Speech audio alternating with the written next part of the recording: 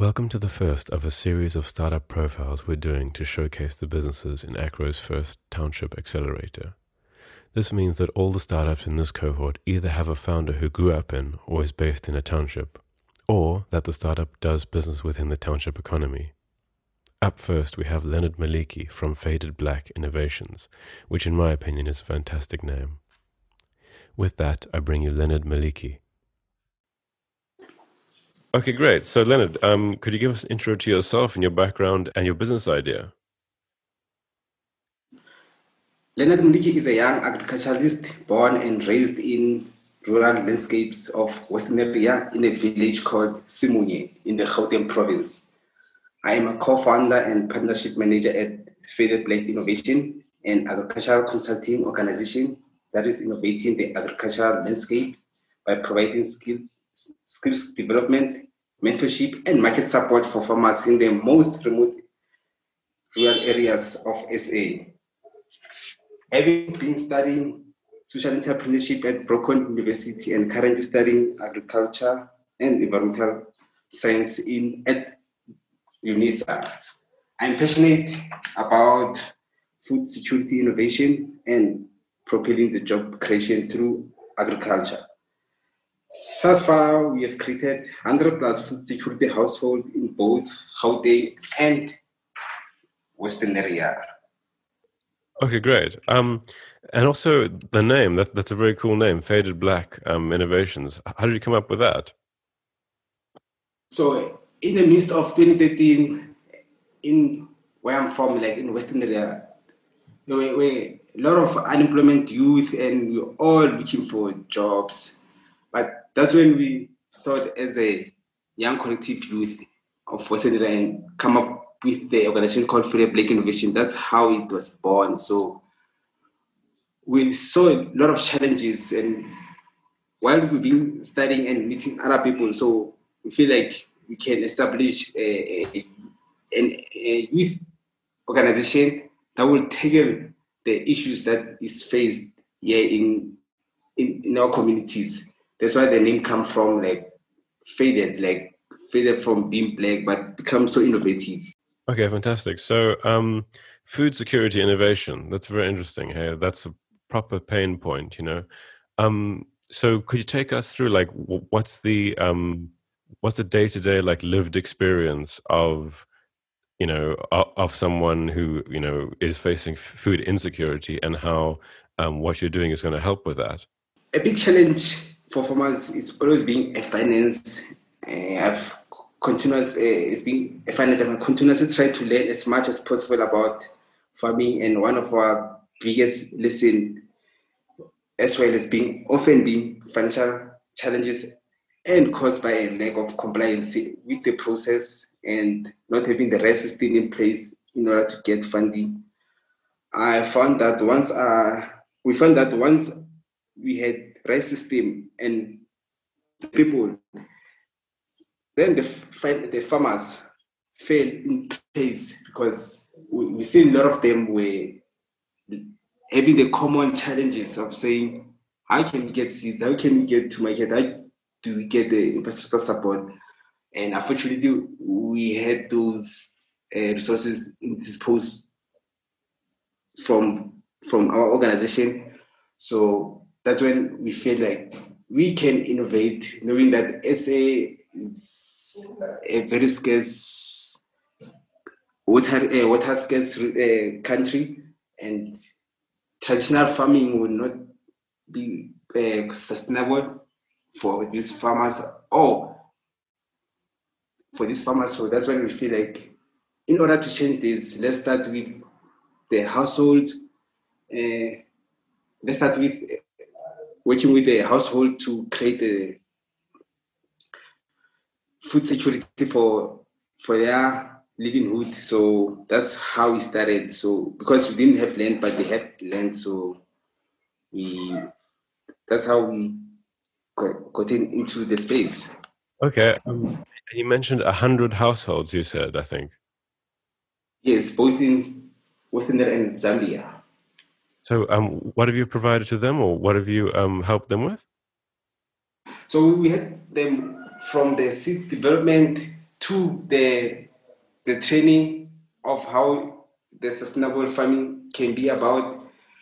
But most of them, they were like saying, but we've produced more, how can we sell certain of our produce? So we go out and source the market, then we buy from them so that they can create revenue at the same time.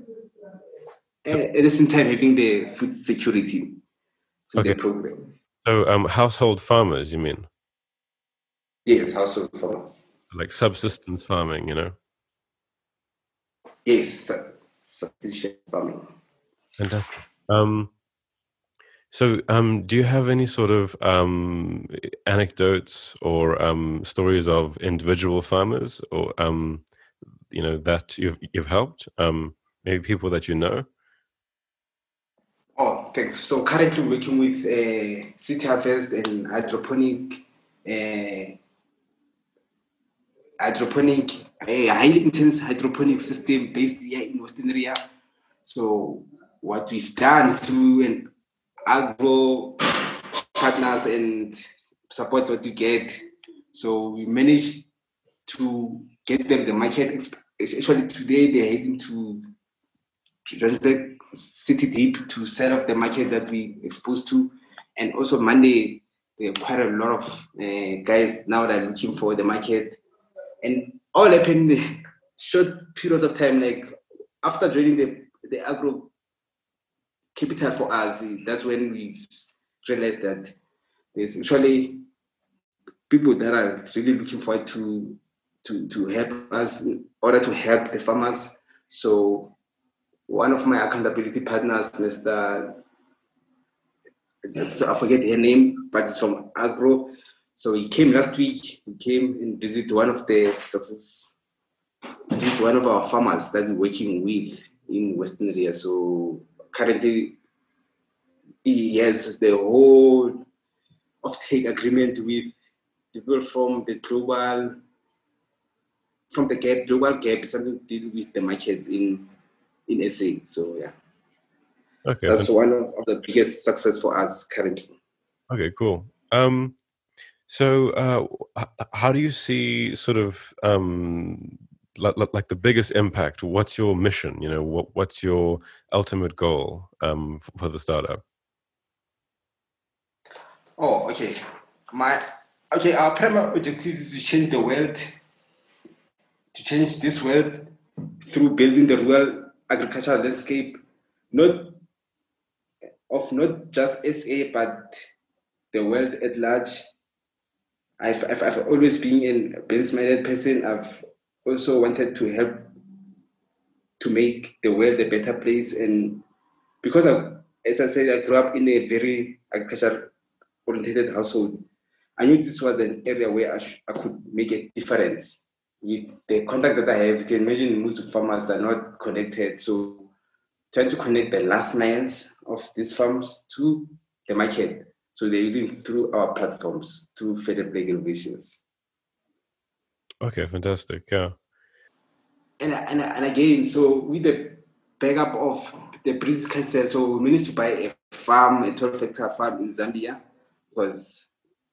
and we established a hub, which is a central located hub for farmers who need the variety inputs. Like sometimes farmers will say, we need tools to start this, we need seeds, we need like mentorship. So we bought all the necessary equipment and put it into one central hub so that it can be easy for farmers to tap and say like, no man, I need a spade to do this tomorrow. So then they will just come in and like book for the equipment that they need. If they need seeds, we also supply them with seeds so that they can start right away, not to wait for funders or whatever. Okay, so does that hub belong to your business, or is it pooling together resources from a bunch of people? It quite helps us in terms of getting the resources from other partners that we had, because we started getting the traction, and the farms were starting seeing the progress for the first time, and they feel like it's advantageous because it's very close to where they are based. They don't have to travel, they don't have to worry of this, but worry of producing, and us is to help them to grow to the next level. So are you renting out those spades and those seeds and things, or who owns it? It's owned by us with the funding that we got from the British Council. That was $10,000. So we had to establish 2 hubs in SA and in Zambia. So in Zambia, we partnered up with Equi Zambia. So they were into farming, so it was easy for us to go there and launch the hub. It was last year in April, and this week they just told me that they've in talks with Zambia agency, Zambia Agricultural Agency. They now they're struggling with to buy the variety inputs of seeds so that they can start with the process right along. So that's basically the latest that we have in our organization. Okay. And I mean, English is not your first language. And do you speak to people in English? Do you do a business in English, or what language do you use? I do. So I have a great team in Feder Black Innovation. So I do mostly my business in English, but with farmers, of course, it's indigenous language. So yeah, I would say most of my clients are English-based organizations. So yes, basically we do business in English. Okay, good. Okay, cool. Okay, so we talked about the mission, like the overall mission, but now where do you want to be in sort of like 5 years' time? What's your 5-year goal? Okay, my very goal from now is to see not only SA but Africa agricultural landscape becoming sustainable, like not depend on foreign countries to get our produce sold, but centralize the food system, looking at the climate change crisis. One would say you don't really have to produce in Johannesburg and sell in Cape Town, whilst we can sell to the local markets. So what he's trying to do is to decentralize the whole value chain of agriculture. So we're building that one farm at the time. So eventually we'll get there where we feel like this is where we plan to be. But ultimate goal is to have like 1,000 hectares of land in Africa, and which is owned by the farms. As it's owned by the farm, then for us it will be very easier. Awesome, cool. That's great. That sounds like a good goal. So yeah, thanks for coming on the podcast, hey, and thanks for sharing with us your business. No, thanks for giving us the opportunity. I would definitely recommend Agro Capital to other aspiring entrepreneurs. I know that many entrepreneurs think that competition is aimed only at extroverts who enjoy public speaking. But if you run a business, you always have to pitch it, even if you don't win the competition. By entering, you learn so many valuable things. Yeah. All practice, it's all practice. Awesome. So to Agro Capital, I would like to say thank you from the bottom of my heart. The platform has really changed my life, and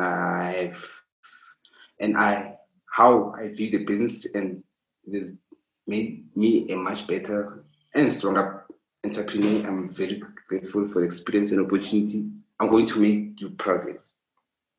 Awesome. Thanks so much. Hey, wow. Cool, man. Thanks so much for coming on. No, thanks for the interview, Mr. Christopher. Awesome. Cheers, man. Cheers.